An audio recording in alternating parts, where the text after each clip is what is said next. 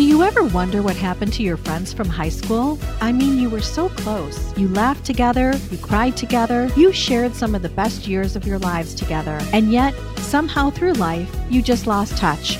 Now it's time to relive those moments once again. Introducing the podcast that takes you back in time to the place where it all began. This is Class Reunion. We're bringing you all the gossip, secrets, and scandals from your high school days that you won't want to miss. Join us as we catch up with old classmates and dive into the wildest stories from our high school days. From those legendary parties to the infamous cliques, we're spilling all the tea on who's who and what really went down. So grab a seat, turn your volume up, and get ready for a trip down memory lane. Class Reunion, the podcast that reunites us all.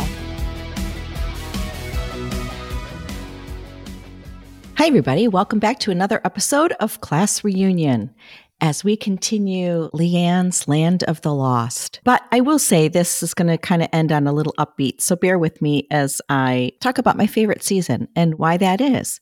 But first, I want to congratulate the Detroit Lions. We're very, very excited for my hometown. I had a conflict of interest, and I'll kind of explain my feelings on it. So I'm from Tampa Bay and born in Detroit. So of course, that game was a little bit of a conflict for me.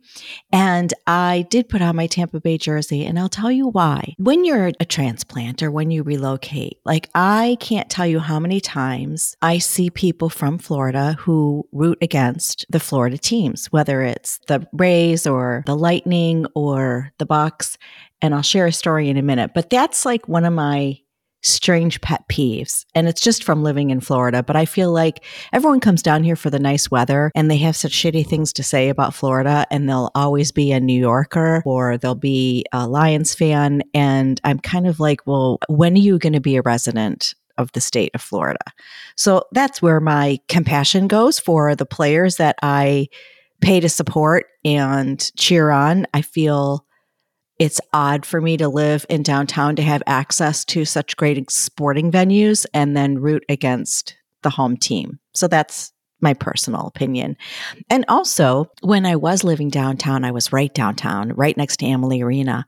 I saw 2 Stanley Cup championships, and I was in a building where Gronk lived when we won the Super Bowl. I could see it from my balcony when the fireworks went off. I saw the boat parade from my balcony. 3 boat parades is pretty awesome. So I've had a lot of opportunity to cheer on a team that, just like Detroit, never was really expected to do very well. So in fact, when I came to Florida, I was like, oh my God, the Bucks are as bad as the Lions. I'm never going to have winning teams even down here. So I was really excited to see the revitalization of my teams. And downtown Tampa was really developed, and it's been very, very cool to see that transition. So that's my conflict, but it's really nice to see the Lions win. I was there in October, and it was loud even in October, and it wasn't a playoff. I mean, I'd been to several Lions games, but even in October, it was so great. So I plan on going back next year. I think I'd like to go to a Thanksgiving game, but all the best to my Detroit Lions fans. I hope you can line the streets of downtown. I also was privileged to take my son. He was just a year old in '96 when the Wings won, and that was fun to go to that Stanley Cup parade as well. So I'm just a diehard sports fan no matter what, but that was my logic for Sunday. And now we move on, and I continue to cheer Detroit to the Super Bowl and hope they win. Anyway, and by the way, I'm going on 17 years down here. Isn't that weird? That surprises me, but time marches on, and I'm on my 17th year being a Floridian. Okay. Back to the Land of the Lost. So I appreciate all the support that some of you have given me and sent out my way about my little trials and tribulations and my little meningitis baby. So we're going to continue on, and it does start to pick up the pace. So don't feel like it's going to be a bad episode. In fact, I think some of these things are quite funny that I got myself into. So let's carry on. We had all determined from the last episode that, an illness can bring a couple together or it can tear them apart. And in our case, it did. And I won't get into all the specifics, but we definitely struggled after my son's illness with bacterial meningitis. I had to go back to work, even though I didn't want to, and I'll explain that in a minute. But we did go to marriage counseling. So there was there was a 5% effort, and I'll tell you why it was only 5%. We went to a counseling session, and we went to a man and a woman. And I really liked the guy. Why we didn't pick him, I don't know what the logic was. I can't really remember.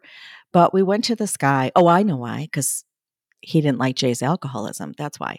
So we went, and this counselor was brilliant. He said, a lot of couples I see break up because somebody's had an affair.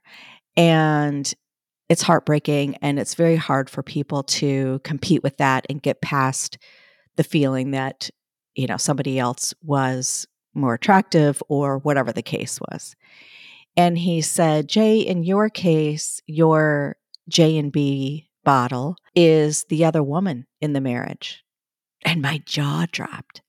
And I was like, wow, that is such a great way to describe the competition I felt with his drinking.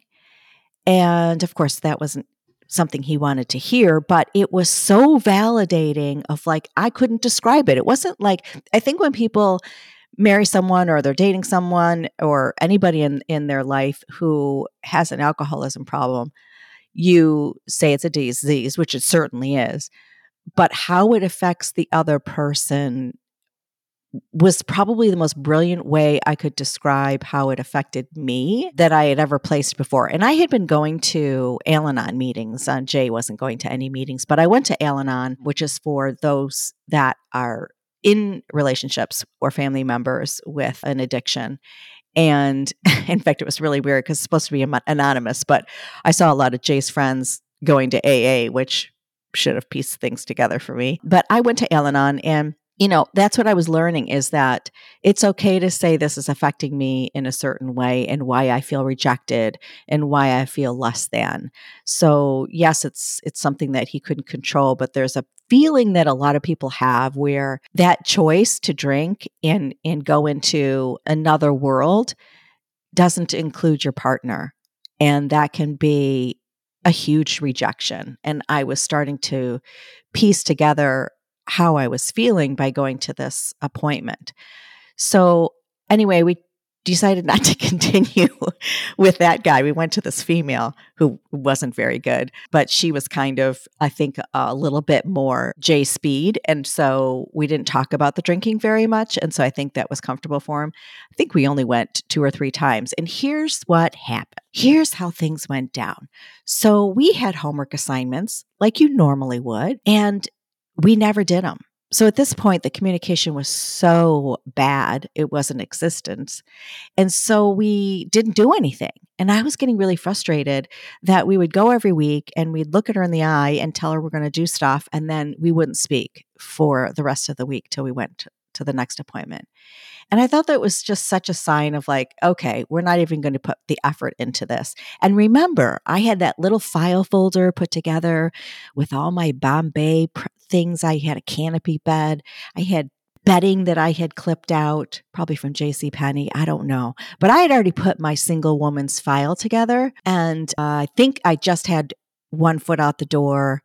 And this is for both of us, without the effort of us doing it in the homework. I remember I said to Jay, I think we need a separation. I knew that, maybe we didn't have enough steps in place to do a divorce, but I definitely wanted to separate because I think we needed to just be away from each other to do the homework and to think over things. I remember I said that evening, and the next day he called me and said, I have... This is why I laugh at myself. Oh my God. I have filed for divorce. And if you could go to my brother's law firm and pick up the paperwork, it'll save, oh my God, it'll save a $75 delivery fee. So you don't have to be summoned. And I don't want that to happen. Okay, he doesn't want that to happen, but he wants me to pack up our baby and go to my brother-in-law's law firm. I walk in and I'm like, "Hi, I'm Leanne Pepper here to pick up my divorce papers." Oh, people. I know. But, we all make mistakes. So I did that. I picked it up, and I won't bore you with all the details. But, at the time, I don't know if it's changed. Michigan law was you had to wait 6 months to have everything be final. So 6 months had passed, and we were ready to go for our final court date. We had done a few mediation meetings, and we were ready to do the final court date to close out the marriage, close that chapter out. File chapter 11. And I had actually already been on a date. Now, that probably sounds weird for people, but I remember telling my family and friends, who were super shocked, by the way, that we were getting divorced, because we were the very fun couple that you went to dinner with. And Jay was very charismatic. And of course, I'd like to think I was kind of funny. And so together it was fun for us to go out with friends. And so no one really knew we were suffering behind closed doors. And I'm just going to full disclosure, there was no third party. It was just his drinking. We had grown apart, and Joe's illness was kind of like the straw that broke the camel's back for me. I can speak, and I just had to share that. So that was really what it was. It wasn't a significant thing, but people were shocked. And I always say to people, and I said this to my mom, I said, when someone tells you they're going to get a divorce, that damage was already done. You're just hearing the end of the chapter, the end of their story, but it's never something that happens overnight. It's always a long duration of being unhappy in most cases. And so by the time somebody tells you they're divorced, they've checked out a long time ago. And that was for both of us. So the fact that I went on a date over this 6-month period, I just don't want you to think I was out there tramping around, but maybe. But anyway, I wanted to feel wanted. I mean, it was important for me to know I still had game. And again, in the fashion of trying to appease expectations of me, this was a guy from Ford Motor Company who was pretty high up. And I think his family had a place in Switzerland. He had a huge house in Plymouth. It was a little overwhelming because it was just not my scene. Remember, I'm just not that person, and I can't put my finger on why I'm not, but I'm just not that automotive wife. I'm not. We went out a couple of times, and he put on the full court press, which was actually a beautiful thing for me to recognize that it can happen, but it was so polar opposite. It was kind of unnerving. Like, he bought me a purse, and I remember at Christmas time, he wanted to buy Joe a motorized car. I mean, he was only one. It was a lot. So anyways, I didn't end up in that relationship, but I'm putting this out there because he had sent me flowers after our first date, like huge, beautiful flowers. And it's the day before court, and Jake came over and said, I just want to have a talk with you. And I was like, wow, that's interesting. Can't believe it. And so he comes over, and we're sitting at this kitchen table, and he said, I think we should cancel. I think we should give it another try. Now, as romantic as that may sound, you all know how my proposal went down. It was lackluster. I think it was just a last ditch effort. I don't know. I know he always had trouble expressing himself unless it was in a speech to people. Like he liked to talk outwardly, not inwardly, if that makes sense. And I pointed to the flowers, which is probably mean, but I was like, yeah, no, I think I'm good. I mean, I said, Jay, I got these flowers after one date. Like, I don't think I ever got flowers from you ever. And vice versa. I mean, trust me, this is a two-way street. Somewhere the truth lies in the middle. So, and remember, he's dead. So I have to be nice about it. But I don't need to be nice about it. He was a real jerk. But anyway, I'm just trying to level out the story. So we went to court. And here's the weird thing. We actually were friends. And like I said, this was just two people growing apart. We actually did a business deal after we left court. So he had a advertising company. He was CEO, I think, at the time. And it was going to be with our allergy department at Detroit Medical Center. And it was going to be a thing about sending out asthma supplies. By the way, Joe had asthma, and that was my job, ironically, that I did get. Um, I had to go and get a job, which I'll tell you about in a second. But we actually left that courtroom and went to a meeting at DMC with the allergy department and locked down a deal for some telemarketing deal that would ship out products to patients so that they could actually get it to their house. Because Detroit market was tough to get the parents to pick up and actually give the asthma treatments to kids. So we were trying to decrease mortality rate within the asthma department, and that was the program. So we go into this conference room, and my opening line was, "Hey, we just got divorced, but here we are having this meeting together." I mean, I don't even know exactly what I said, but something stupid like that. And I remember everyone's jaw just kind of dropping. Like, you guys are weird. But we were friends until we weren't. We were friendly. So yeah, I had to get a job. Remember, I had quit my job, and over that course of the year, as Joe started to recover and we knew we were no longer going to be married, I knew I had to go back into the workforce. And that was a real bitch and a half, because that was 96 and I had been off work and I was in the pharma industry. And every interview I went to, and I appreciated this one guy, he kind of was really forthright. He said, "Listen, I know you're qualified. I know you've been in this field, but I just lost my rep due to pregnancy. So I am nervous to hire another female who's just had a baby, who might want another one." And even though I said I was divorced, like, it just was a risk. And I realized that that's what I was. I was at that age where a lot of women, and this is where life is, how you want to build the controversy, I don't know, but it's time for us to have children at my age, and there's 50% that stay and 50% that go. And a lot of management needed to evaluate that risk level, right? So I went to this one job where it was a home care agency that worked with the Detroit Medical Center. And thank God for this guy. And I'm so sorry I can't remember his name, but he was super compassionate. I, bared my soul at the interview. I wasn't going to lie about my situation. I said, I really, really need a job and I have to get back to work. And I don't intend on having another child. I'm going to be a single parent. And I just need somebody to want to take a chance on me. Long story short, his son had an illness as well. It was a eye degenerative disease. It was quite terrible. I think he was eventually going to be blind as he was later in life.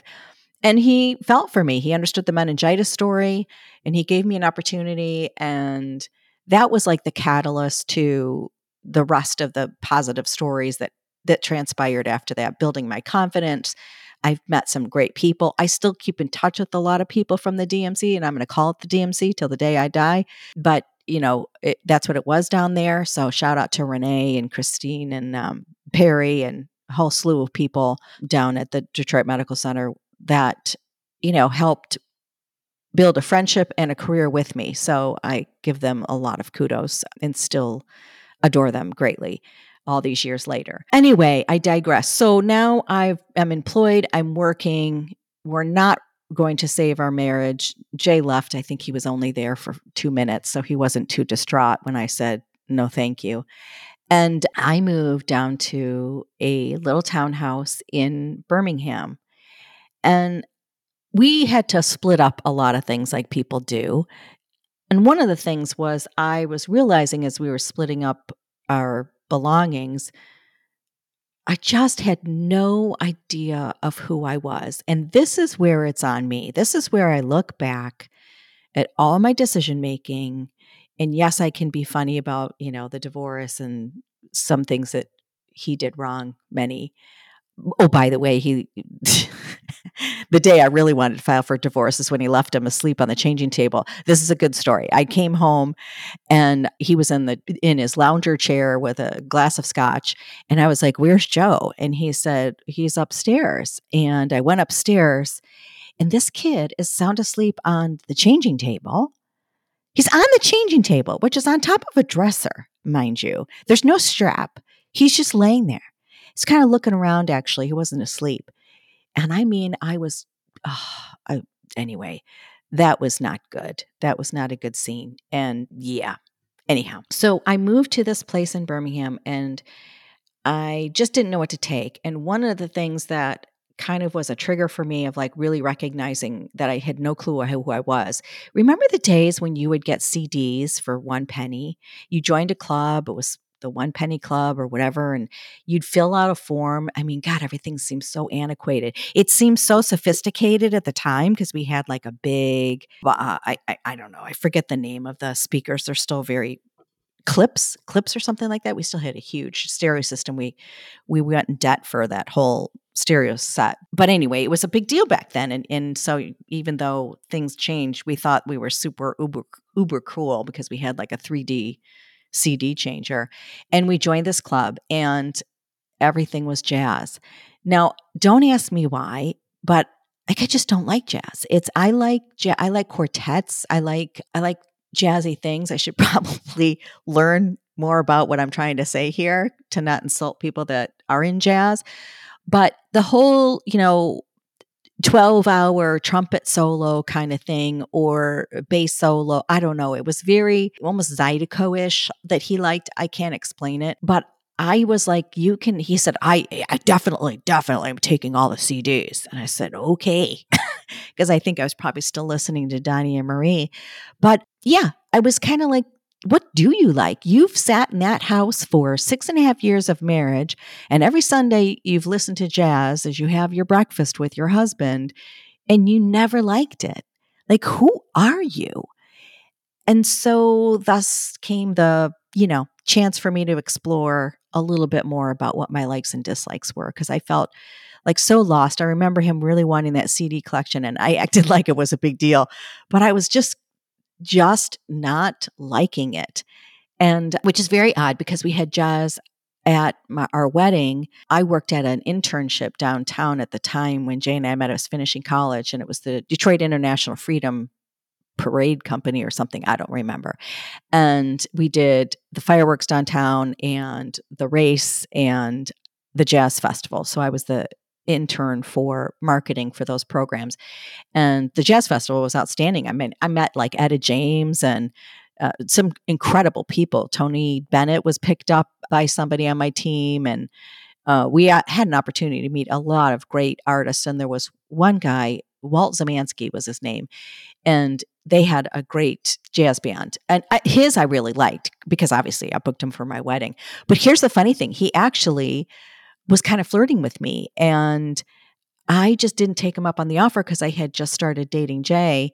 And I was kind of like, boy, my life could have been so different. He went on to be so uber successful. But I remember at my wedding, he said something like, I went to go pay them. And he's like, this was really weird for me to do. I'm not going to date you, but you can play at my wedding. Oh, God.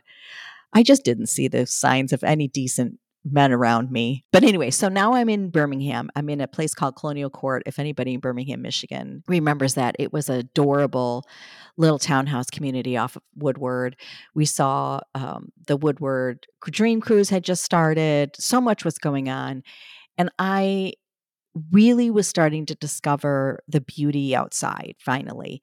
And we had this little patch of grass in the back in a courtyard that we would run around. And Joe and I just became super close. I took him to his daycare was at Birmingham Community Center, I think. And we would get Kentucky Fried Chicken on whatever Thursday nights or something, and they had music in the park in Shane Park. Like life was really good. I liked the people I worked with. We had fun little times. I had him in the back of my bike all the time, and I just loved it. And so this is where I kind of was starting to get to know myself a little bit more. The only time that was really painful in getting situated in my new life, and I know everyone will relate to this, whether you're a mother or father, any kind of parent who has to go through a divorce, that first weekend, ooh, when you have to switch custody. I remember doing laundry and walking upstairs and passing by Joe's bedroom and he wasn't there. And I dropped to my knees, like unexpectedly, dropped to my knees and cried so uncontrollable. I had to catch my breath. And I will always remember that. And it was kind of like, okay, this is what happens in this situation. And you have to be prepared for it and pull up your big girl pants and move on. And this is your new normal. So I think everybody can relate who's been in that boat that first, well, even not the first time, but that first moment, like I could smell his room, his little, he was a little toddler. He was a little 1-year-old, almost 2. Adorable. Like, it was just, oh gosh. Anyway, but the beauty at that place started to really grow on me. And we moved in the middle of a snowstorm. And by the time I was getting my footing, we had an older couple at the end of the row. And I'd come home from work every day and they would ask Joe how his day was. I mean, now we're going on 3 or 4 years old while I had been there, and took such an interest in him, whatever little thing he was making that day. And I felt like it was such a good community and sort of back home, right? I was back in Birmingham versus Dearborn, which, was just familiar to me. And this is where I started to really kind of figure myself out. I realized that spring became my favorite time of year. If you live in Michigan or anywhere north, you know that fall is always the first thing that everybody says is their favorite time of year. The cider mill, the changing of the leaves, the beautiful mix of colors and just, it's football, like the whole thing. Fall is just chilly. I mean, come on. There's a lot to love about it. But all of a sudden, I was noticing the new life that would start on the trees. And that became my beauty. All of a sudden, spring was like the most magnificent thing that I started to notice at a really deep level. And I thought, yeah, it's new beginnings. And how beautiful that these trees get to blossom again and change colors and create new flowers for the season. And I started to have this obsession with tulips. So for me, as I started to grow in my new life as a divorced person, one thing I made sure that I did every year was get tulips. I just felt so comforted by my decisions, by where I was going. And yes, maybe I still didn't know my musical taste at this point, but I discovered that I love spring and that I love tulips. And that was kind of a revelation that I could at least put 2 things on the list that reflected just me, myself, and I. So we will carry on next week. Thank you for listening, and join me next time on Class Reunion.